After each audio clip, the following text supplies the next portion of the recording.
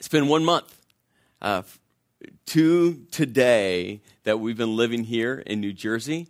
And in 1 month's time, we have gone through an earthquake, a hurricane, and I have experienced more rain in 30 days than I did in 16 years in Las Vegas. I have more bug bites on my body than I've experienced in 16 years in Las Vegas. And I've been introduced to this new concept called state taxes. Don't have those in Las Vegas at all. But it's been good, and I can't believe that we're here. And I just want to say thank you to all of you, and just your welcoming spirits. And so many of you have just sent us notes or Facebook messages, or just when we've seen you around, and bringing meals to us, helping us unpack boxes. And we truly do feel welcome here in the great state of New Jersey. And I woke up this morning, and I realized that the house was 68 degrees, so I cranked up the heater, because that's freezing from where we're from. I know, we're going to have a long, long winter. And I will complain over the next about 6 months, so just get used to that. And but we're glad to be here. I started thinking about today and what do I share, and the list was really long, and I figured that I had to shorten that list because all of you want to go eat lunch here in about 30 minutes. So I shortened the list and started thinking through not only today, but this kind of first series. And I started thinking through just key foundational pieces that we as a church really need to own, both personally, but also collectively. And so over the next 5 weeks, we're going to look at these 5 different kind of foundational pieces. Today, kind of the word is together, but we're going to really look at kind of the DNA of what the church should be about, with the church, how God designed it to be. Next week, we're going to look at this word called love, and then the following week, grace, then trust, and then grow. And so I just want to challenge all of you, encourage all of you, just at least commit to 5 weeks. 5 weeks, 5 one-hour slots at the least. I know some of you, that's normal for you. For some of you, you're like, that's 4 more than I was planning on coming. Think about it this way. It's 1 hour, and you get to have bagels and coffee. So treat it as breakfast, not church, okay? But wherever you're at, just 5 weeks. Give me 5 weeks as we kind of just build on this foundation on Renaissance Church. I had the opportunity to spend some time this week talking to several people just about the history of Renaissance. And just for me, it's so fascinating, the story behind Renaissance and how it started and what God has been doing through so many lives. And so I just want to see how many of you here right now were part of Renaissance at the Y, when it was meeting at the Y. Anyone? Okay. How many of you, a couple? How many of you were part of it at Milburn High School? Okay, a few more hands. Now, how many of you started coming to Renaissance here at the Opera House? Raise your hand. Okay, keep your hands up, I know. But look around real fast. I'd say 80, 90% of the room. Me too. I just started coming. Renaissance has impacted so many lives. And so we wanted to do in a kind of a fun, creative way, just kind of share with all of you the past 10 years, kind of an overview of how Renaissance started and where it's at today, through the eyes of children. Ready for this? Take a look.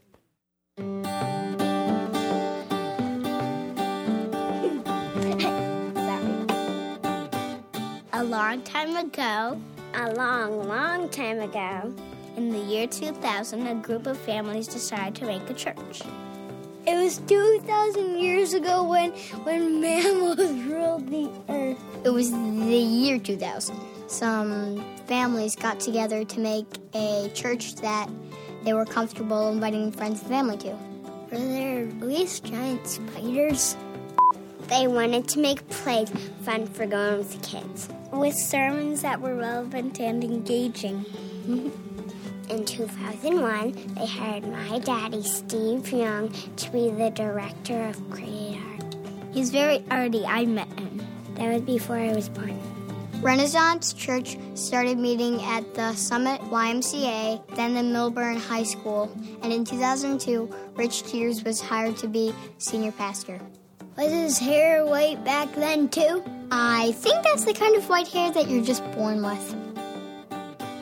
In 2003, the church added a lot of church stuff. Like a real children's program and lots of Bible studies and stuff. In 2003, electricity was invented. That was the year I was born, so it's cool. In 2004, Renaissance moved to the Opera House. I was here, but I don't remember that. That's weird. I blame aliens and lasers for that. And not zombies. And vampires! Renaissance played a lot of rock music, which people loved. So the church grew a bunch. There are like 1 million people who go to Renaissance. It's famous. In 2008, Renaissance Church hired Clay Poor to be executive pastor. 10 years after it all started, we hired Chris Trethway to be senior pastor. He's from Las Vegas. My mom said it's inappropriate. Did your mom tell you why? Nope. My mom says it's inappropriate too. 10 years is a long time. Renaissance has done a lot of stuff. Wow, 10 years. That is twice as long as me. Very interesting.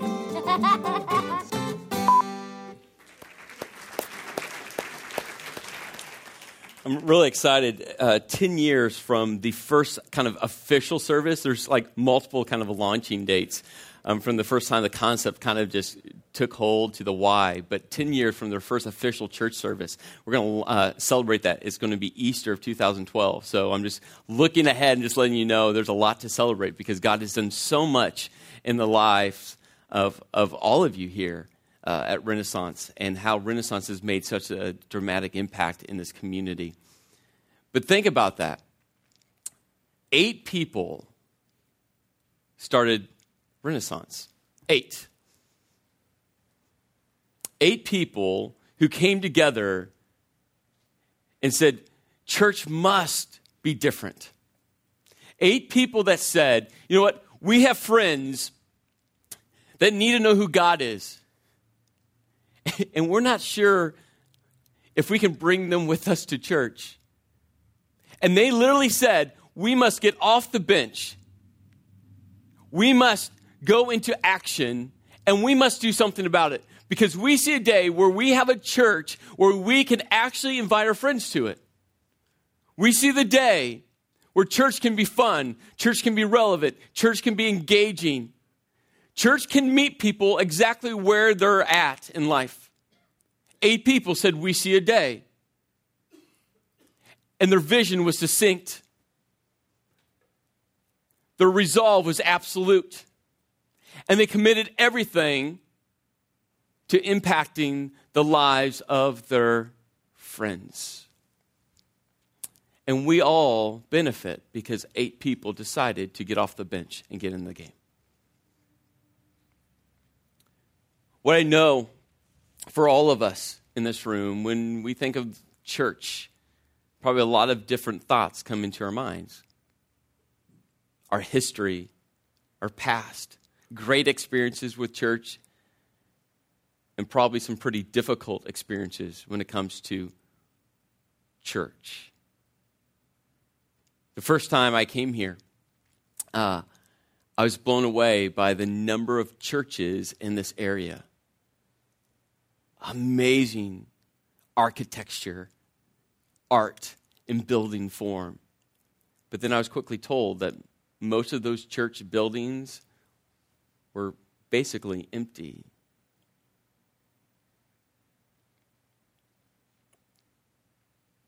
So when you think of church, what do you think of?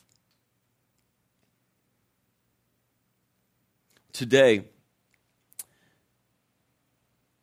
let's go back to the beginning. How God designed church to be.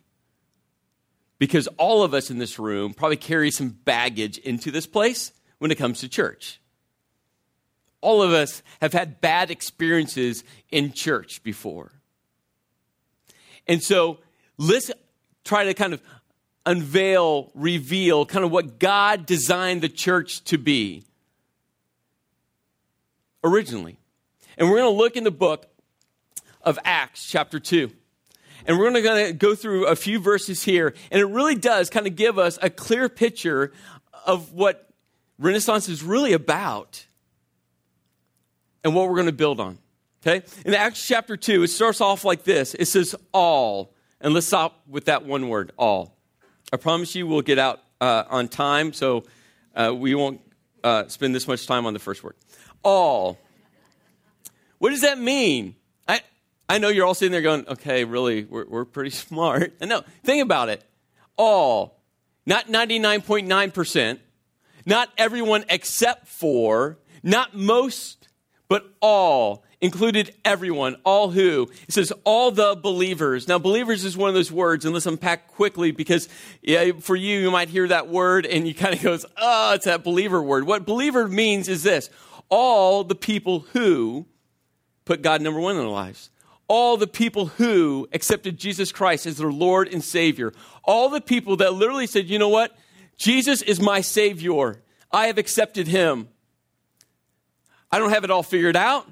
I'm not perfect. I got issues in my life. I'm going to mess up. I'm going to fail. But God will be at the center of my life. All the believers, all those who put God number one in their lives, what did they do? They devoted.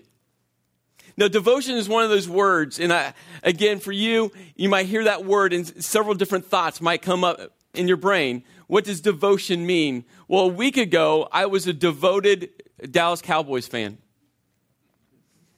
Then the Jets beat them. And I think I'm not a devoted Cowboys fan anymore. So who should I root for? I don't know. I'm conflicted. The Jets or the Giants? Or should I just go to the Patriots? I'm going to get tarred and feathered for that one, right? You're like, oh, that's not funny. Right? Like, we're devoted to a lot of things. If you're into exercise, guess what? You're devoted to going to the gym, to running, to riding, whatever that might be. If you're into golf, you're devoted to golf. To your work, you're devoted to your work. You wake up early, you go to work. You don't just put in a day's work. You give it your all. You come home and you work more. You're devoted to it. To your kids, you're devoted to your kids. But what does it mean to be devoted when it comes to the church? What does that word mean? I started reading a little bit about it.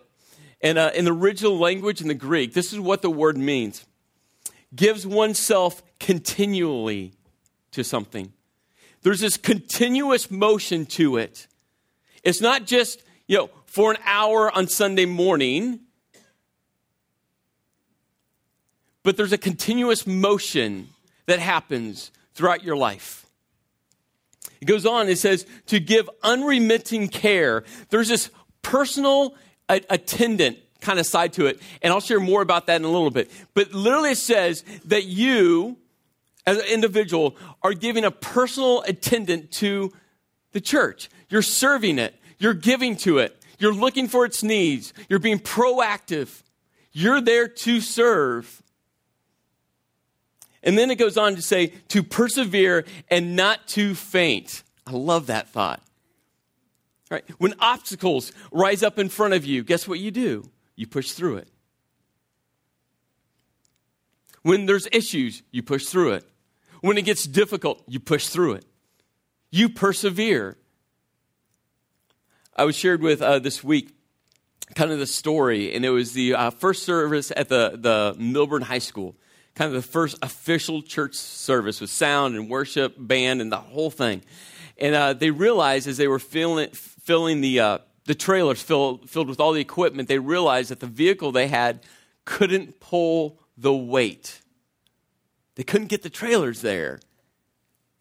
The Saturday before the launch service, you know what they did? They could have just thrown in the towel. They could have said, well, we haven't had it so far. Let's not have it Sunday. Right? They could have. They got together and said, how are we going to get this equipment there? What are we going to do? They went out and they found this old rickety Suburban, and they kind of called it Clifford the Big Red Dog. It wasn't shiny. It wasn't new, but it could pull the trailers. And when Clifford died, they bought another one, and they named it the Green Hornet. As I heard the story this week, countless times they could have thrown in the towel. Countless times this group of people could have said, you know what, enough, no more. Man, we just want to do this to reach our friends. We just want to do this to make a dent in this area. We just want to do this because we felt God was calling us to. But this is too hard, too much. We have full-time jobs. We have families. We have kids. We have so much going on, and it's not worth it. How many times do you think they came to that point and they said, but they were devoted. Why? Because God had called them to be a part of something bigger. So all the Christ followers, all the believers devoted, gave their entire selves to, and now there's this list of things. To the apostles' teaching, and to the fellowship, and to sharing in meals, including the Lord's Supper, and to prayer. Now, I love this apostles' teaching thing because back then, some 2,000 years ago, they didn't have like these really nice leather-bound Bibles with these little like thingies in it, whatever these things are called, right? And they didn't have this. They didn't have the Gutenberg press.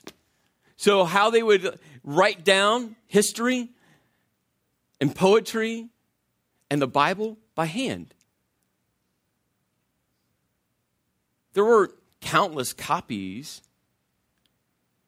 There's just several handfuls spread out all over the area.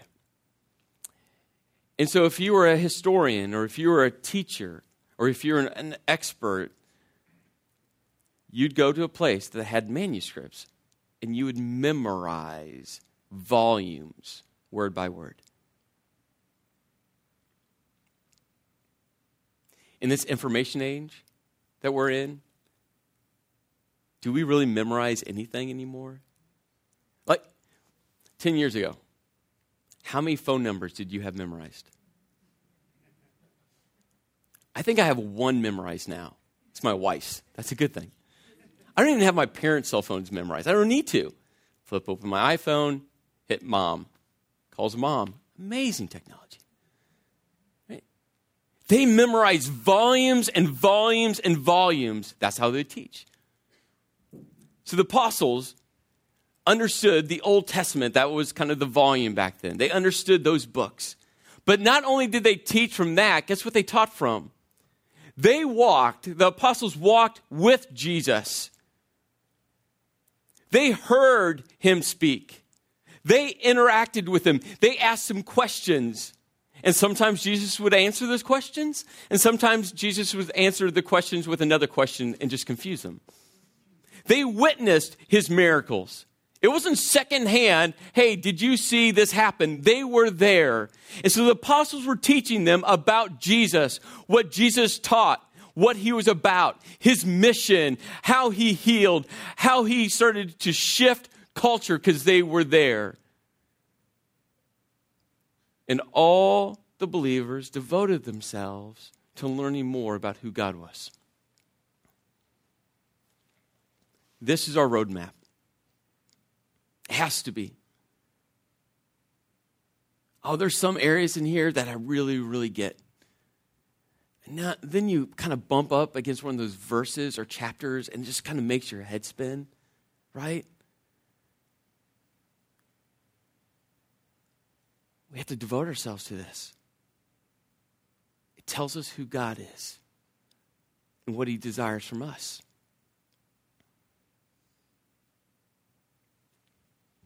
And to fellowship. They did life together. It's one of the most powerful pieces of the church. It's a great thing. Think about your relationship world. How many people you've really gotten to know through Renaissance? You know, maybe you're here for the first time. You're like, no, really, Chris, I know no one. I understand. But you start doing life together. And when life gets bad, you have someone that you can call. And it says, and they ate together. Isn't that a central part of fellowship? Hanging out, spending life together, eating, right? It's always, hey, what do you want to do? I don't know. Where do you want to eat? And then they talked about the Lord's Supper. And if you come to Vespers on October 2nd, we have our next Vespers, you'll learn a lot more about what communion is. But all communion basically is about remembering. Remember what Christ did for us, dying on the cross, and his blood spilling to cover our sins. And then to prayer. In Philippians chapter 4, it says, do not be anxious about anything, but in every situation, by prayer and petition, with thanksgiving, present your request to God. In every situation, we are to pray. When life is good, pray. When life gets difficult, pray. When things get really confusing, pray. When God blesses you in incredible ways, pray. Over the past 18 months for me, I've been on my own journey as I've really sensed God create this discontentment within me, where I really just knew that God was leading me from an amazing 16 years in Las Vegas at an amazing church. And God was saying, Chris, your time's done. And it didn't make sense. It just didn't make sense. But when God starts moving in your life, what I've learned is go with him. Because he will prevail.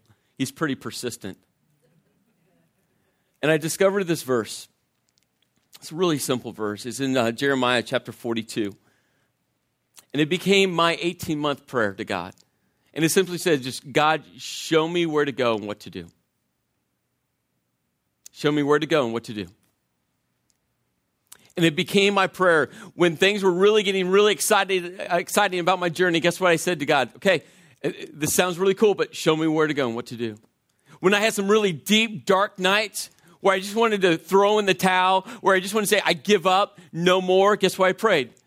God, show me where to go and what to do.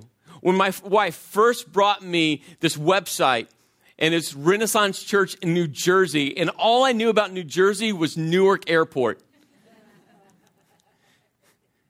God, show me where to go and what to do. I've prayed that prayer countless times because what I know, my life is in his hands. And when you place your life in the hands of God, it is perfect. And so I pray that prayer over and over and over and over again. And then it goes on in verse 43. It says, a deep sense of awe came over all of them. And all the apostles performed many miraculous signs and wonders.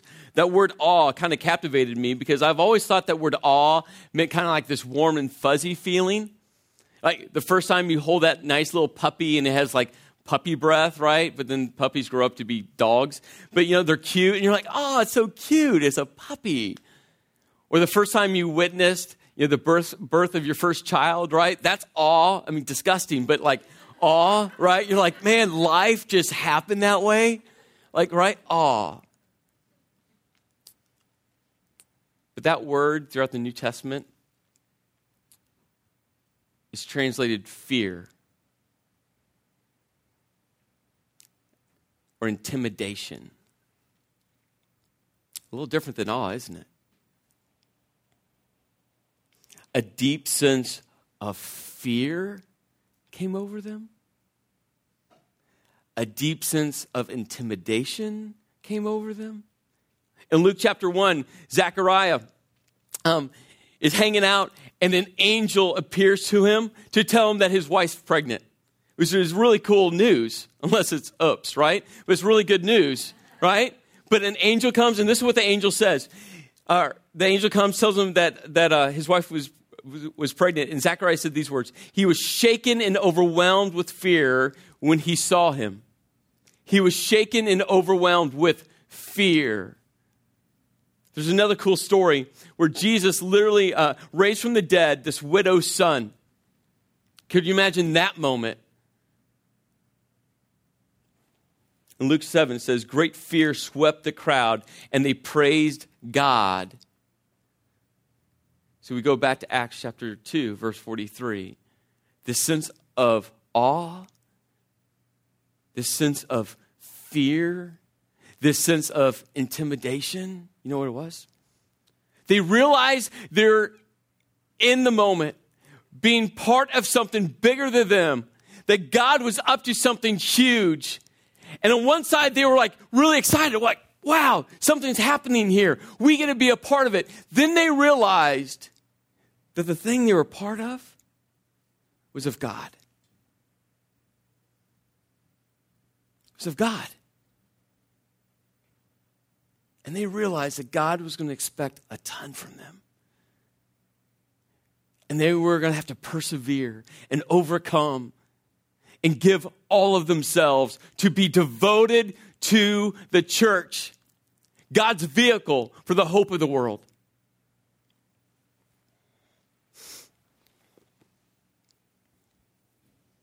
And all the believers met together in one place, and they shared everything they had. They sold their property and all the possessions and shared the money with those in need. They worshiped together at the temple each day, met in the homes for the Lord's Supper, and shared their meals with great joy and generosity, all the while praising God, enjoying the goodwill of all the people. We could spend a ton of time just in those few verses. Basically, they were a generous church. They gave out of a generous heart. So many times we think church is about us, what I want, what I need, what I came here for. But you realize a church wasn't a selfish entity. It was all about outward focusedness. It was all about other people and what they needed and what had to happen for them. But there's a word in here. The word was worship. They worshiped together, right? And probably when I say the word worship, where does your mind go?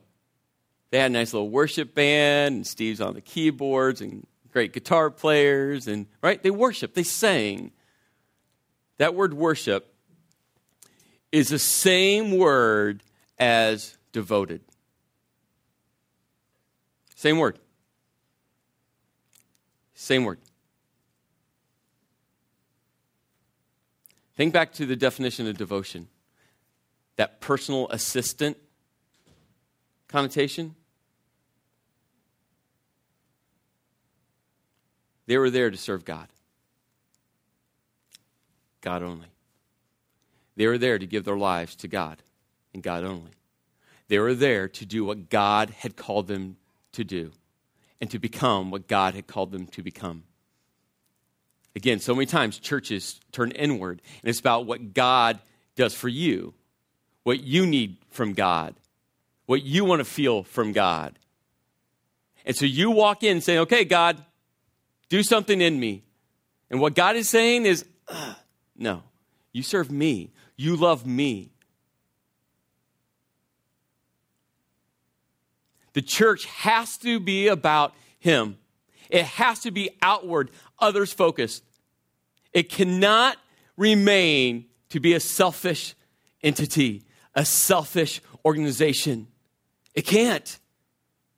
And the church exploded on the scenes because people realized it wasn't about their needs, their wants, their desires. It was all about God. And this is my favorite part.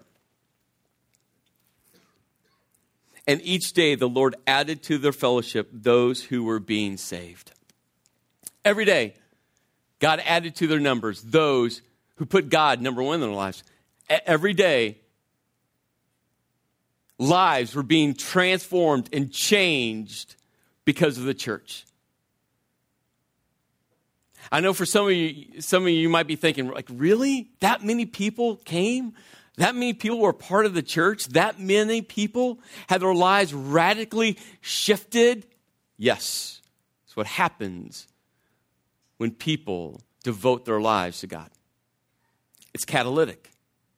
It's contagious. Last year at Central Christian Church in Las Vegas, these are just the people we know about.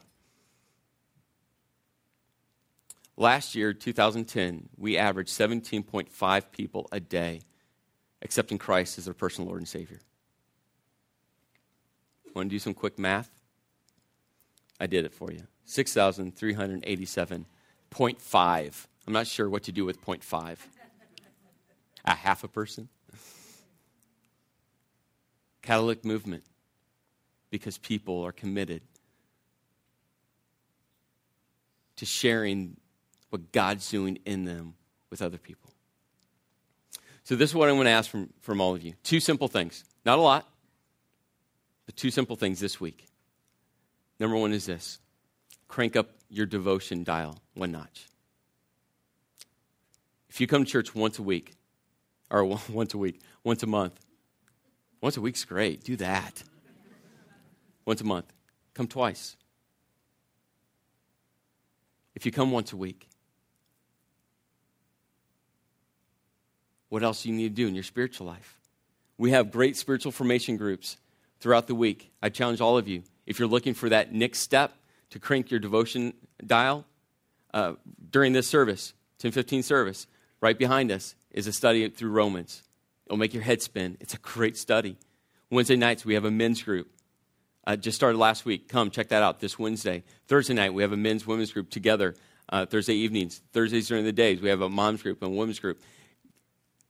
Crank that dial. Whatever it is for you, wherever you're at spiritually, crank that dial. And the last one is this week.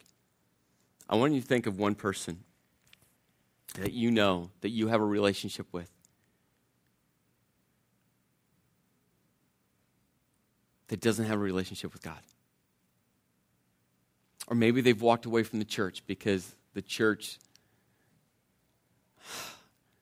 did what the church does so many times, and they repel people. But you know they need to be part of the life here at Renaissance. I just want you to start praying for them.